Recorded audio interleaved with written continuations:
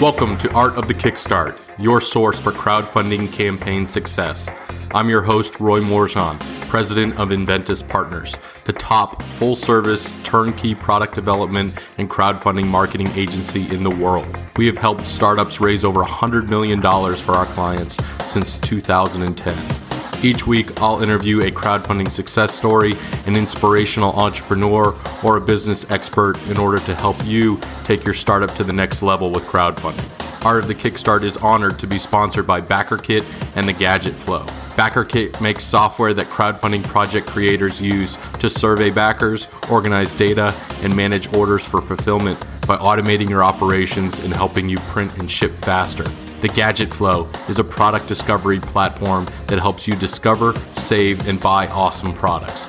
It is the ultimate buyer's guide for luxury gadgets and creative gifts. Now let's get on with the show. Welcome to another edition of Art of the Kickstart. Today I am joined with Natalie Catania, the community manager for Sheerly Genius. Natalie, thank you so much for joining us today. Thank you so much for having us. We're really excited to be a part of this. So I am excited because you guys are the world's first pair of indestructible sheer tights. Let's talk about all of the pain that you women have gone through to get to this point to create such an innovative product. So where does this all begin? Catherine Hummuth is the creator and founder of Sheerly Genius, and it all begins with her actually. She always had troubles with ripping her pantyhose, and she always found that to be a pain point whenever she'd go into business meetings. And she told me a little bit about this because we've been friends prior to the business. And I was like, yeah, I totally get it, because I've been in the service industry for about 14 years serving, and I would have to purchase multiple pairs of pantyhose. And they'd be ripping every single time I would wear them. And especially if I'm running around, not paying attention, you always get a snag and you always get a hole in them. So it was a big pain point for me as well. And I was always like, is there any way to write these off or anything like that for us? It's really well needed. That's for sure. So this is super cool. I mean, I love the fact that it's innovative and the fact that some of the materials that have been used in it are like the same fibers used in bulletproof vests. I mean, how did you go about coming up with the idea to integrate such a material into tights? Yeah, a little bit about the history of tights. I mean, prior to us coming up with this fiber, there hadn't been an innovation since nylon and spandex, and that's about 60 years ago. So this is the very first innovation in material for hosiery in about 60 years. And the way Catherine came up with it was she thought that she really wanted to get a very strong fiber going for a pantyhose, and it's got to be super simple, right? She thought of Kevlar as being super, super strong. And when she looked into Kevlar, though, it was way too thick. And what she really wanted to do for a product like pantyhose was she really wanted a very strong fiber that was also really thin and fine to make the pantyhose. So she ultimately found something that was pretty close to something very fine. It was also very Kevlar-esque, but it wasn't quite fine enough. So in order to produce the pantyhose, we actually had to develop our own fiber that's never been used before. So all of the fibers that we wanted for strength were in the category of bulletproof vests and climbing equipment, and they were a lot stronger than ours, and they were also all white. And it was also a fiber that it was non-dyeable as well. So we had to figure out how to color it. And the coloring process actually is in the production process. We had to manufacture our very own fiber, and we actually had to dye the fibers in the production process as the fiber was being extruded through the machines. Lots of innovation there. So given that you're the head of all things marketing and community driven, let's talk about the preparation for the crowdfunding campaign. What did you guys do, or how did you decide that crowdfunding was the right means to launch? Yeah, so I actually personally have run a couple crowdfunding campaigns on my own through various projects that I've done on the side. And I really love the Kickstarter community and the crowdfunding community. I'm actually an avid backer as well on both Kickstarter and Indiegogo. So I thought that that would be a really great step to take, because Kickstarter already has a very engaged built-in community with people who are willing to take a chance on a product that they believe in. So that was a big thing for us. In regards to planning for it, we hired a PR team who was fantastic, and we got the word out first and foremost, and working with, a marketing team like Inventus to kind of help us along and just get the word out. And right away, first and foremost, when you're launching the campaign, we talked to all of our friends and family and said, hey, can you help us? We want to raise as much money in the first day as possible. And so that's kind of like how we did that, as well as building up our social media strategy as well through our Instagram and Facebook, as well as Twitter and Pinterest.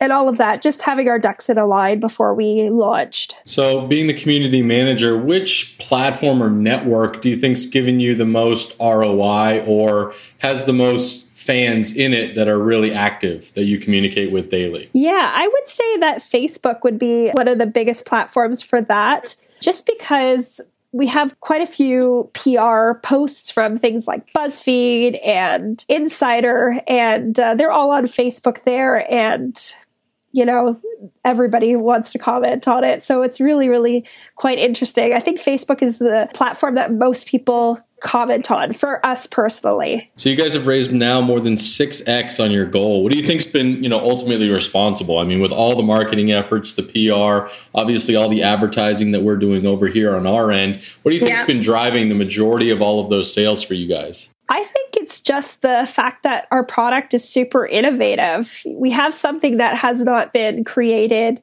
prior to today, as I said, over 60 years, and people are really tired of the planned obsolescence of the hosiery industry.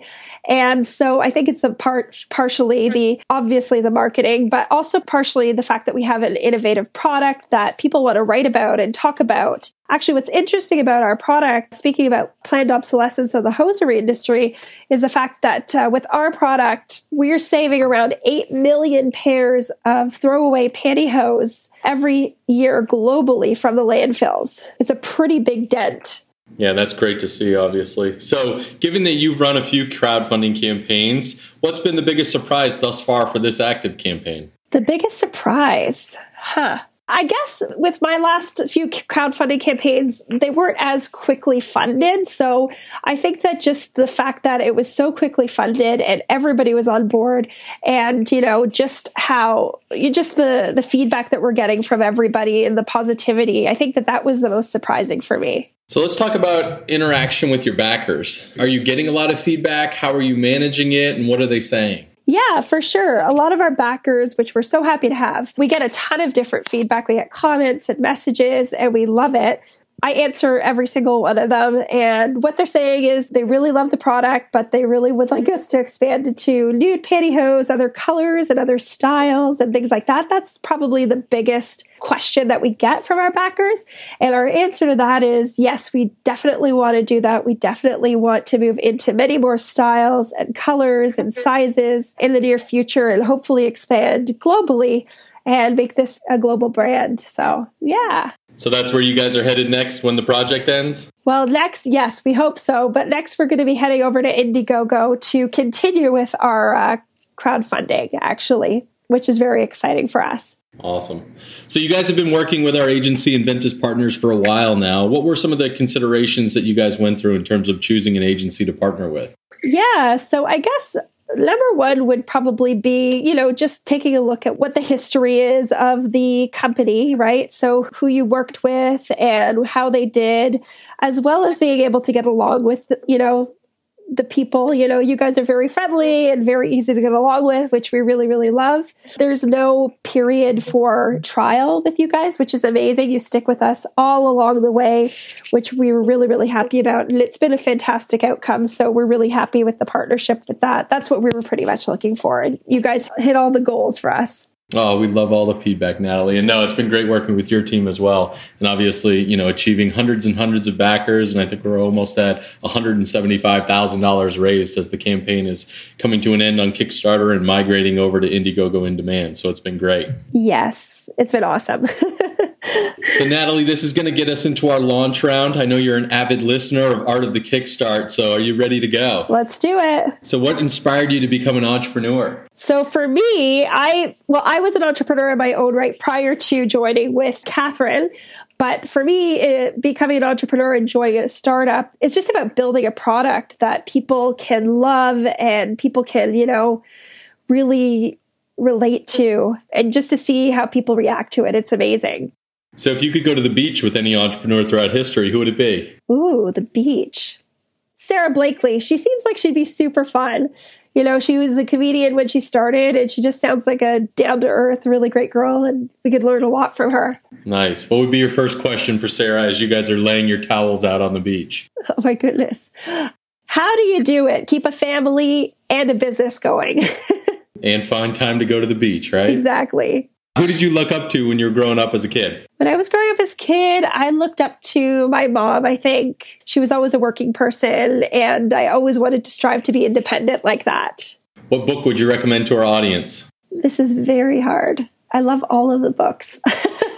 You know what? Ready Player One has been like one of my favorite books, actually.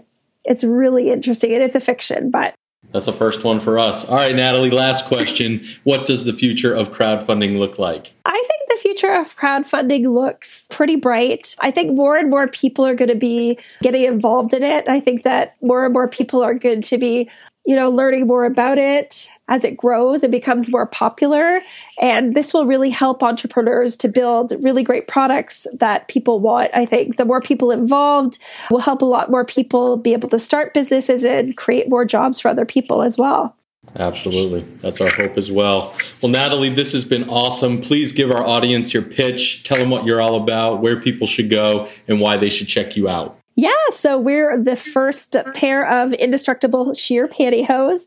And yeah, definitely check us out. There's more answers to your questions on our Kickstarter page where you can see our whole video about the whole behind the scenes process. And there's lots of behind the scenes video there. You can also check us out on our website at sheerlygenius.com and on our Facebook and Instagram and Twitter at sheerlygenius.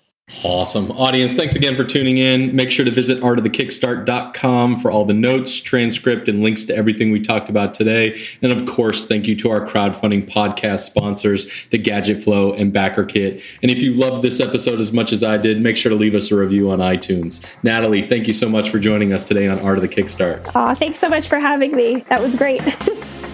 Thanks for tuning in to another episode of Art of the Kickstart, the show about building a business, world, and life with crowdfunding. If you've enjoyed today's episode, awesome. Make sure to visit artofthekickstart.com and tell us all about it. There you'll find additional information about past episodes, our Kickstarter guide to crushing it, and of course, if you love this episode a lot, leave us a review at artofthekickstart.com/iTunes. It helps more inventors, entrepreneurs, and startups find this show and helps us get better guests to help you build a better business. If you need more hands-on crowdfunding strategy advice, please feel free to request a quote on inventuspartners.com. Thanks again for tuning in, and we'll see you again next week.